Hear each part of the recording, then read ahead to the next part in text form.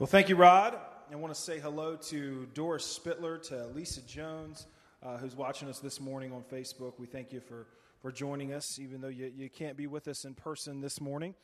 I want to invite you, if you have your Bibles. Oh, well, Nick, I just realized just now I did not put those, I don't believe those scriptures, those easy worship scriptures are in there. You definitely should have time to get those in, but I want to invite you to go to James 1:19 through 27.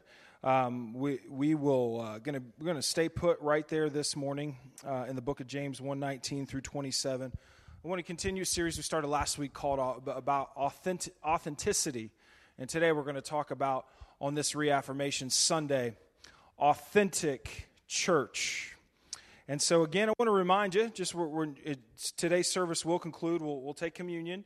And then you've got the book back there. You can sign before you go. And we're going to be having a council meeting following. So I'm going to do the best I can. I've said this many times before, to be somewhat brief this morning.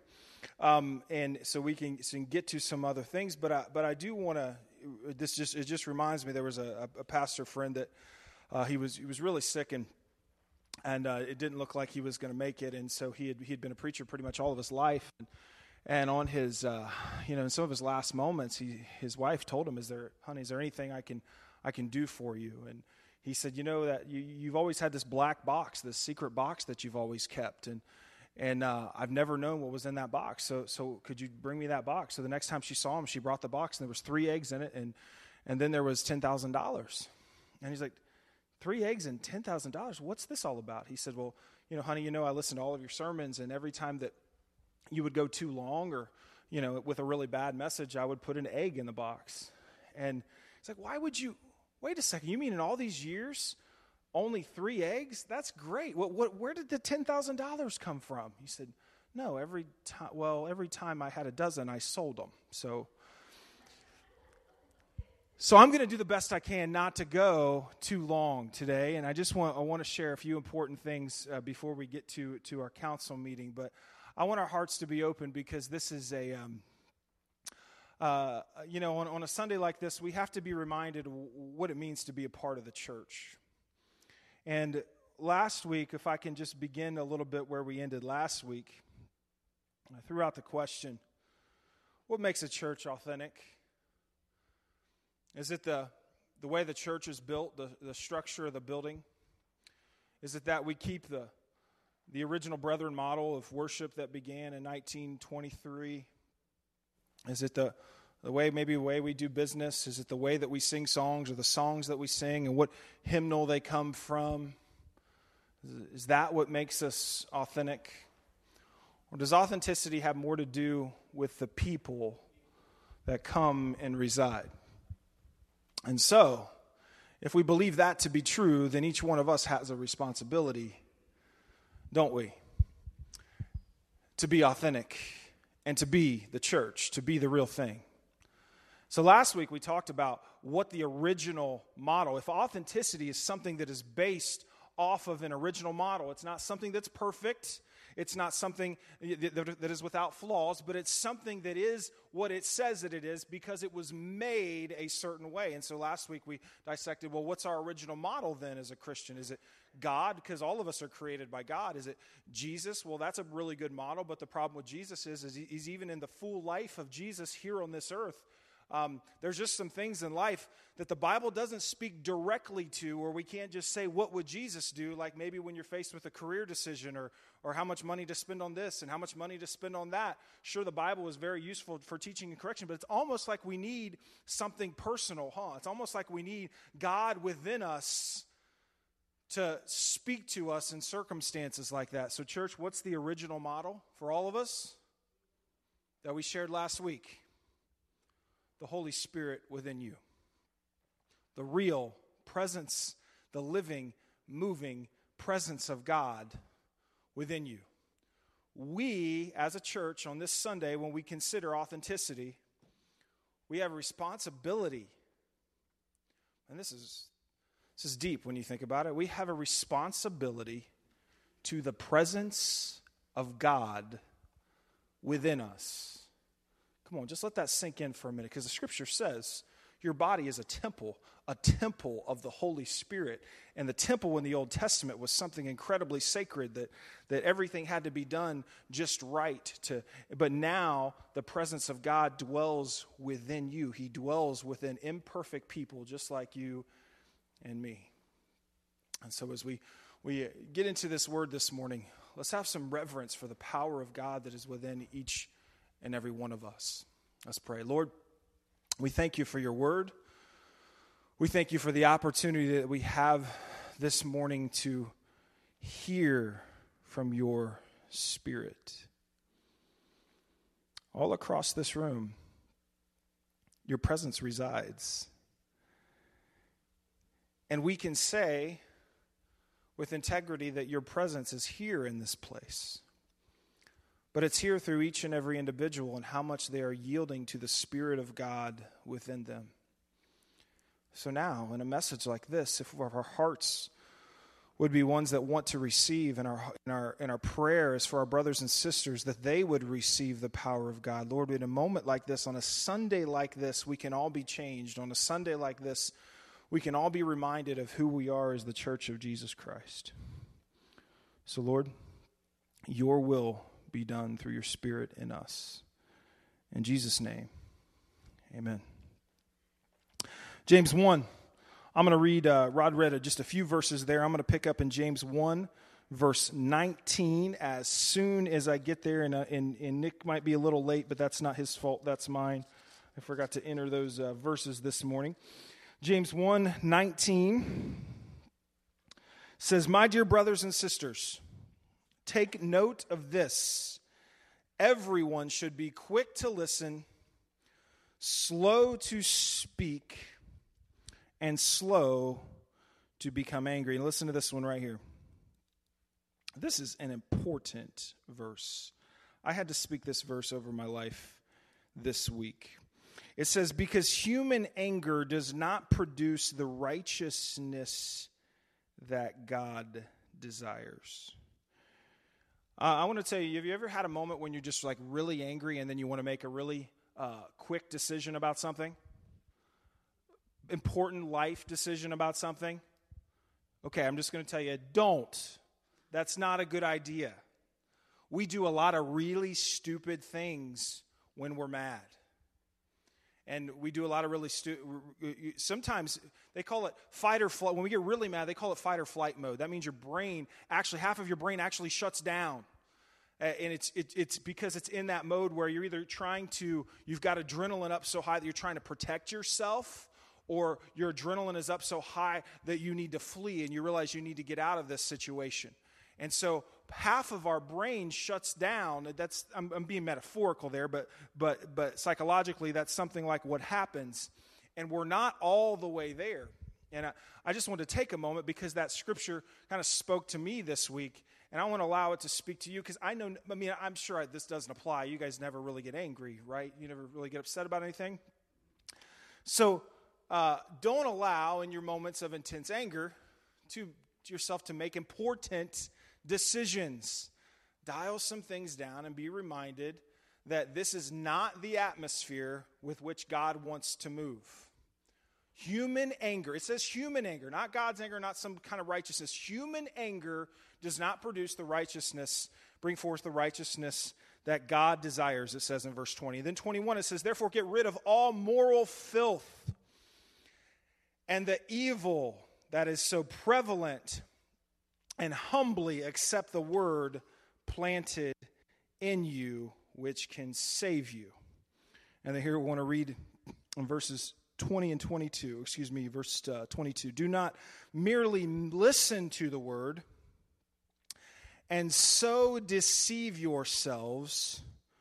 Do what it says." Do not merely listen to the word and so deceive yourselves. Do what it says. Today, when we talk about an authentic church, I want to talk about three things. The first one, we'll get to, just put the first one up there. We'll talk about authentic values, authentic worship, and then last but not least, authentic religion is mentioned. But we'll just go back to authentic values for now. We'll start with authentic values today. It says in this verse, do not merely listen to the word but do what it says. And the emphasis, even on all of James chapter 1, is on the Word, is on what the Word can do in your life. We see this concept here in James 1 and at the very end here of James 1. Now, I was asked to do a project that really kind of birthed some of what I want to share today, that really started messing with my head a little bit. I was asked to consider what my values were. So I want to ask you to consider that for a moment. I want to ask you to consider what your values are. And idealistically, that's not that hard to do, because especially as a Christian, right? If you've been in church a long time, you have things that you recognize are supposed to be important values, and it's not that hard. So let me give you some options here. Nick, that's going to be slide 3. Go ahead and go to slide 3. Here's just a few things, and in your own mind, you could create a hierarchy of these and maybe state some of those things. What are most important to you, like money? Maybe it's home projects and renovations. Maybe it's church. Maybe it's your career. Maybe it's God. Maybe it's recreation. Maybe it's religion. Maybe it's family. Maybe it's power, and power is a strong word. It could be somebody who's just always trying to be an authority, or it could also mean that person with high anxiety, always wanting to be in control and having control of a situation. What are your values? Now, as I was doing that project, I realized I can't believe I'm saying this. I'm 40 years old now. 40 years old now, and at this point, for me, just like everyone really I see in this room, except for maybe just a couple of you guys are still figuring this out. Your values aren't ideals anymore. They're not. They're not ideals anymore, are they? We can't sit and talk pie in the sky of what we like our values to be, because you are already making choices. You already have a pattern in your lifestyle of what your values are. You can look at your time, the time that you spend, and you can look at when you have to make decisions between one or the other. Your values are just like it said, and like we talked about last week when it comes to Jewish culture. And they said you could not say of yourself that I have faith. That was something for someone else to say of you, based upon your actions, based upon what you do with your life, based upon how you trust God with your life.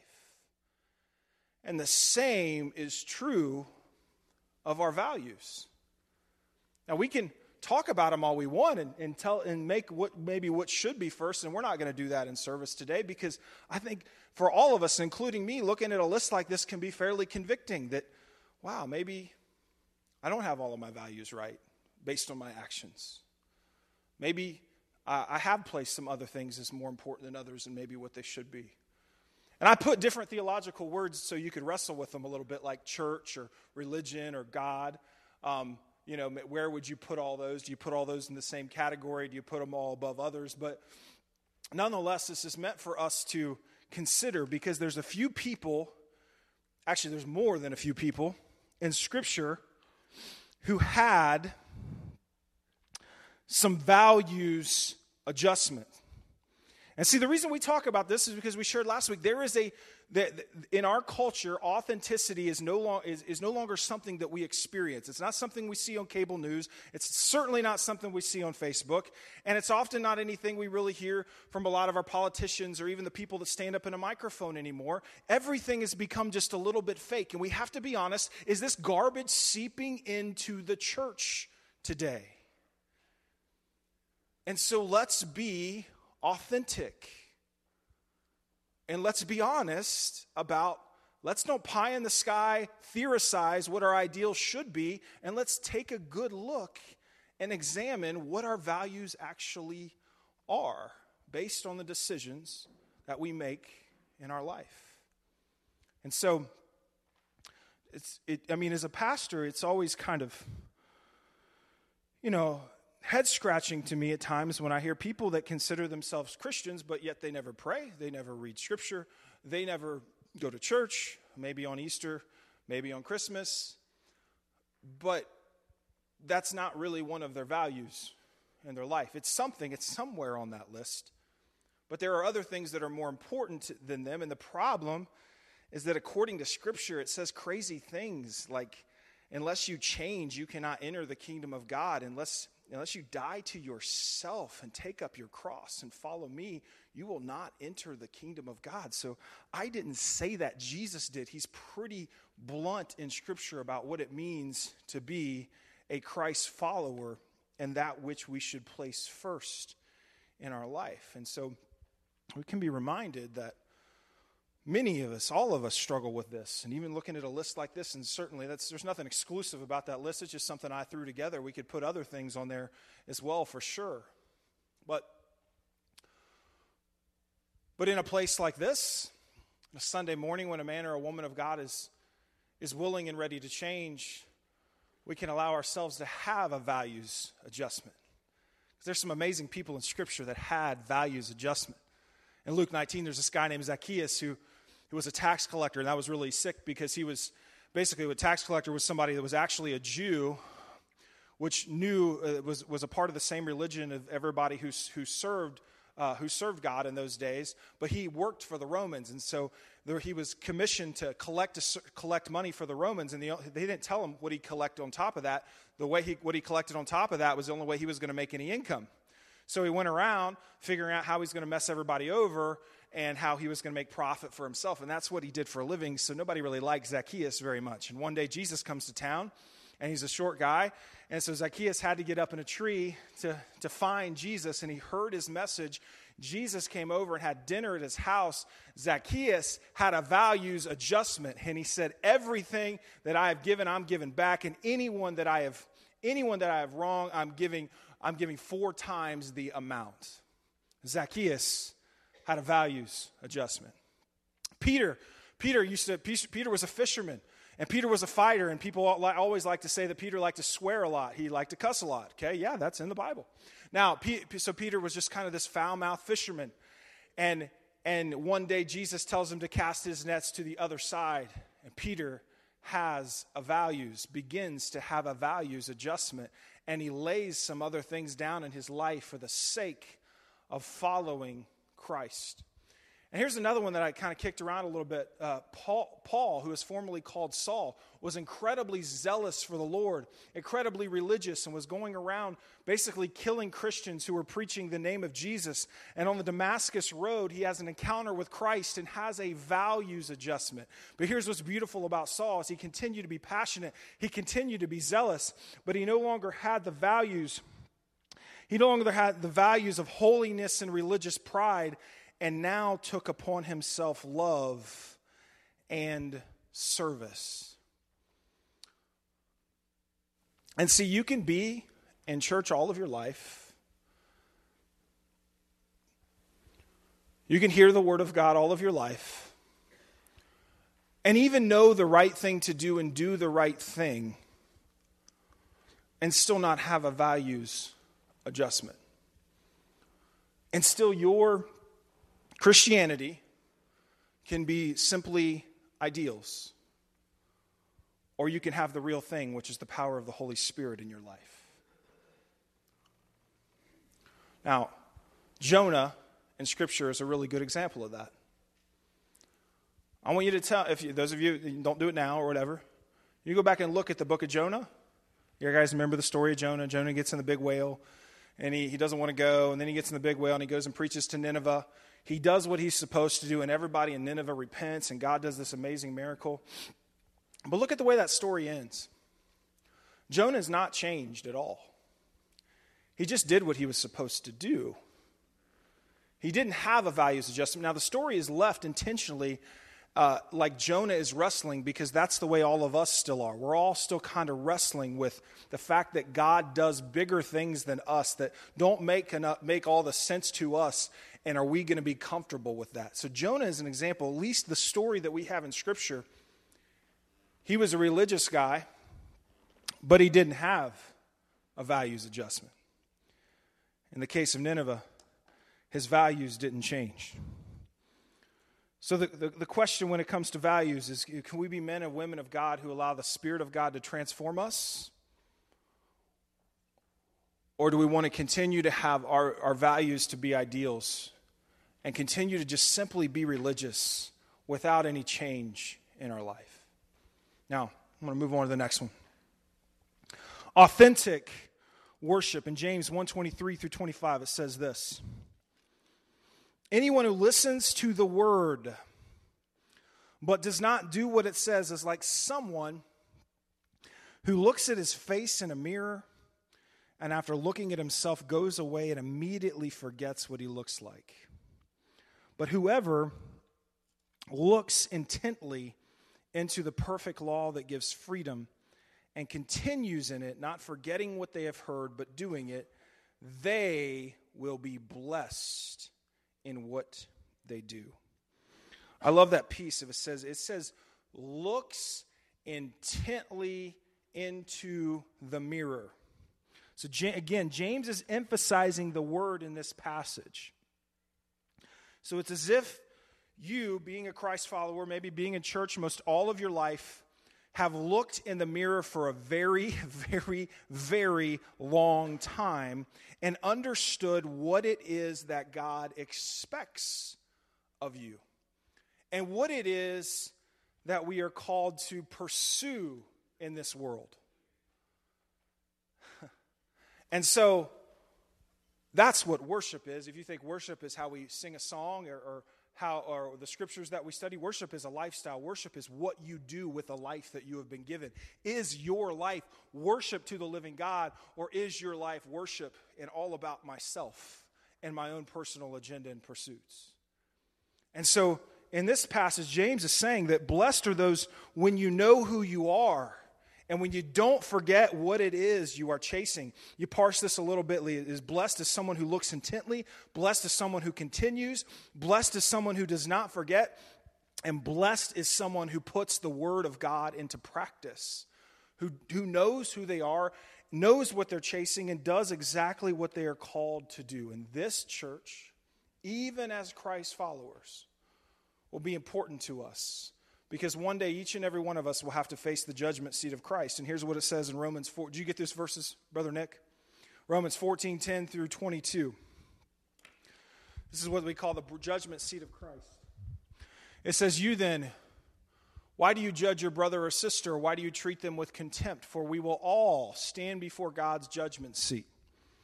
It is written, as surely as I live, says the Lord, every knee will bow before me, and every tongue will acknowledge God. So then each of us will give an account of ourselves to God. And then 2 Corinthians 5:10 says that for we must appear, that's all of us, before the judgment seat of Christ, so that each of us may receive what is due to us for the things done, whether good or bad. In other words, there's a couple other passages on this text. Our motives, our intentions, even as we enter heaven is the theological understanding of this, will be tested by fire. And I've heard many preachers preach that for what is, some stuff will be burned off and it'll be the smell of smoke will be upon you. That we must, all of us, even as Christ followers, will make an account for what we have done with what we have been given. We will have an account for what we have chased in our life. Now again, church, I'm not calling you to be perfect. That's not what authenticity is. But authenticity is being honest and allowing the presence of God to move in our life, to practice authentic worship. And finally, the last one. Authentic religion, it says in verses 26 through 27. Those who consider themselves religious and yet do not keep a tight rein on their tongues deceive themselves, and their religion is worthless. Religion that God our Father accepts as pure and faultless is this: to look after orphans and widows in their distress and to keep oneself from being polluted by the world. The world. Now, I usually, just as Jesus often did, I often use that word religion in a negative connotation. But James used it here, so we got to roll with it. Because religion often means doing something because you know you're supposed to, doing something because you've been told to, or doing something because your religion tells you to. Now, certainly, there's some value in this, and there always has been value in this, and this was much of what the Old Testament was all about. But today in this dispensation, we are called to serve God first out of love. That means to be authentic, to have a real relationship with the living God. So I don't know if you're like me. On my best days, I serve God out of love. But on my worst days, sometimes I just simply serve God out of fear. Like I'm upset and I'm angry, but I ain't going to run away because dang, I don't know what's going to happen if I run away. I could die tomorrow, and then I don't know. Did I just lose my salvation because I cursed at God because he didn't answer a prayer for me? I mean, I don't know. I'm a pastor. Maybe you guys don't think this way. You're not that sick-minded sometimes. But I serve God out of love. And on my best days, and most of them are my best days, but my worst days, I serve God out of fear. And that's what James is actually appealing to in this passage. And he says, those who consider themselves religious, but they don't keep a tight rein on their tongue, they deceive themselves. And he says that those who look after the widows and the orphans and keep themselves from being polluted by the world, those are those who practice pure religion. So in other words, what James is saying is you don't need to hear another sermon, really, do you? The point is that man of God and woman of God, you know what you should be doing by now, by looking in the mirror, and you know what you should not be doing. Can I make it any more plain to you than that? We can make excuses for ourselves all the time, but James is simply saying to serve, and James is simply saying for other things in your life to stop. Stop. This isn't working for you, is it? This is becoming destructive, and so a change needs to be made. And so this last verse here looks really a lot like verse 21, where it says, therefore get rid of all moral filth and the evil that is so prevalent. The Greek, it's like taking off old clothes. And this is our responsibility. Therefore, get rid of all moral filth and the evil that is so prevalent. And then it says, humbly accept the word where? Where's it at? Look at that verse. Verse 1. Who's got your Bible? 21. Somebody say it out loud. Where's it at? The word that is where? Planted in you. It's actually incredibly powerful what James just said there. It's not talking about this thing that's out here anymore that you've been listening to for so long, but if you've received Christ, then his power is within you, and there's a word planted in you. There's power planted in you. As I shared at the beginning of this message, you have a responsibility to the Spirit of God within you. And when we consider what an authentic church is, this is the responsibility that we're referring to. It all comes down to, are we being honest? Are we letting God work in our life today? Or have we stopped a long time ago? Have we said, I'm good. I'm good with where I'm at. I really don't think I need to change anymore. Religion's worked for me. I'm inviting you to a relationship with the real thing, with the living God that is ready to bring power and life and truth to you. That is the authenticity that we need as a church today in a world that is continuing to become more and more fake in many ways. And so, I know this hasn't been the most empowering, encouraging, awe-inspiring message, but nonetheless something that we need to consider on a Reaffirmation Sunday. For us to be an authentic church, it has to begin with authentic me. And so let's bow our heads and close our eyes just for a moment as we prepare for communion.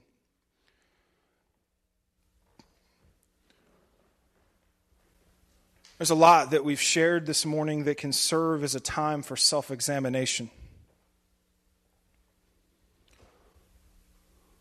Do I need a values readjustment?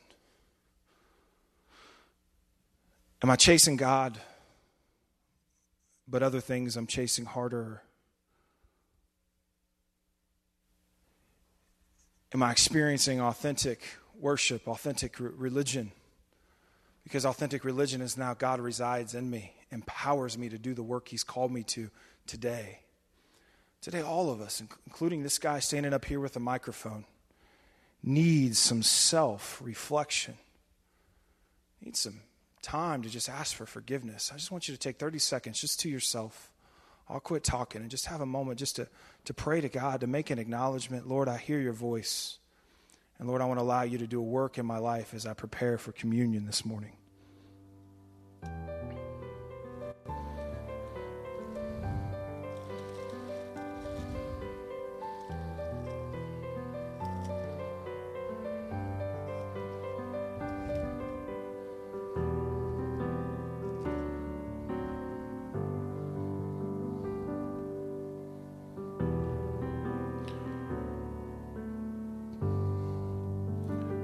I invite you at this time, whenever you're ready, to prepare your elements for communion. The literal words are to take the plastic off and remove the wafer.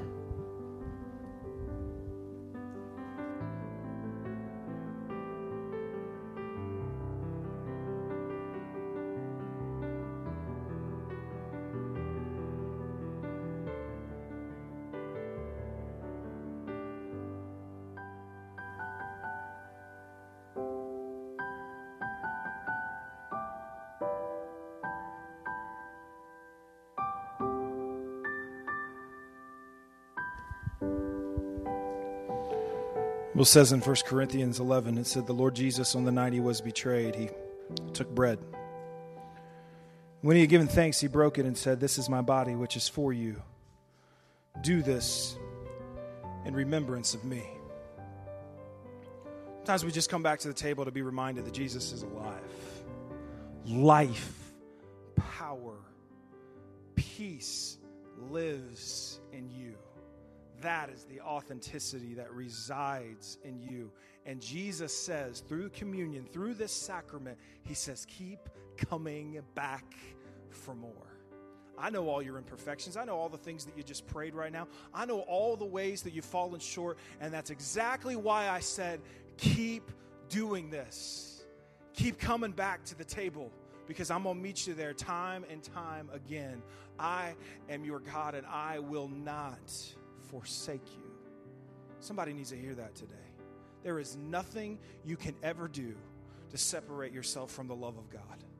Nothing you can ever do to separate yourself from the love of God. So be reminded this morning to keep coming back for the table. As we partake of the bread, we're partaking of a reminder of the sustenance of the life of God within us. And as you partake of this morning, be reminded the Spirit of God dwells in you.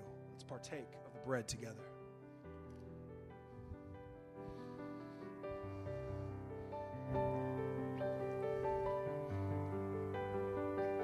It says in the same way, after supper, he took the cup, saying, this cup is the new covenant in my blood. And do this whenever you drink it in remembrance of me. For whenever you eat this bread and drink of this cup, you proclaim of the Lord's death until he comes. So this is the other side. This is the cup that we receive forgiveness. You know, I always think if I could really choose to do communion, I should do this piece first, because it really always comes through the gates of repentance, the gates of what some of you just did for a few seconds, a few moments ago, a recognition of areas in our life where we still need to allow the Spirit of God to work in. So there's still some change that needs to take place. And Jesus already knew that. He knew that you were going to fail. And he knew that you were going to have issues with your own failure. Let me say that again. Jesus already knew that you were going to fail time and time and time again. And he knew that you were going to have issues with your own failure. But he said, I've done something for you. I've died upon the cross for not every sin you've committed before today, but even all the ones that you've done in the future. But please, draw near to me, and my blood is available for you. But church, young man, young woman, older man, older woman, you must receive this. Jesus didn't see life as a sword, as something to be fought for. He saw it as a cup, something to be received. Receive the work of the Spirit of God in your life. Receive the cup of Christ this morning. As the Church of Christ on that Reaffirmation Sunday, let's partake of the cup together.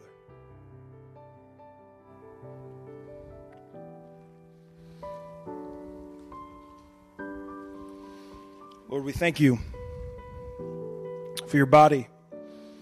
We thank you for your blood. We thank you, Lord, that you are the living God. We thank you, Lord, that your presence is with us today. And Lord, I believe there was someone that has heard from you this morning. And there is a change that's maybe been needed to take place in their life. And Lord, I pray, Lord, you would speak to them as they make that change. I would pray they would see you move in their life. They would have a testimony that whether they share it with this congregation or share it with whoever they come in contact with, the Lord is moving in our midst, and when he does, Lord, we must testify of his work in our life. So, Lord, we thank you for what you're doing in our midst, and as we are the church of Jesus Christ in such a time as this here at West Alexandria Church of the Brethren in West Alexandria, Ohio, may we be reminded that our original copy is the Holy Spirit that resides within us under the authority of your word and through Jesus Christ, his Son. We are your church. May we humbly accept the word of God that is planted within us. In Jesus' name we pray. Amen. Well, this time, your benediction this morning is going to be your reaffirmation vow. So I want to invite you to stand, and your reaffirmation vow will be that last slide there, Nick, on the screen. He's already got it up. And so I'll read this for you. It's already right there on the screen. I don't think I need much explanation here. It says, do you reaffirm your willingness to worship on a regular basis, to serve and share in the church programs, to support the church by your earnest prayers, regular attendance, loyal service, and faithful stewardship as God gives you strength? If so, say, I do. All right, we thank you for your reaffirmation and your membership here at this congregation. And I want to remind you, whether it's today, whether it's the rest of this month, there's a reaffirmation log. We'd like you to sign with a pen and take that pen with you as your gift, your token to remind you of where you remember at and with reverence the presence of God that is within you. So with that, we're going to take 2 minutes, a 2-minute break, and we're going to launch our meeting. So again, members, we'd appreciate it if you'd stick around. You need to use the restroom. You feel free to do that. We're going to get started with our council meeting in 2 minutes.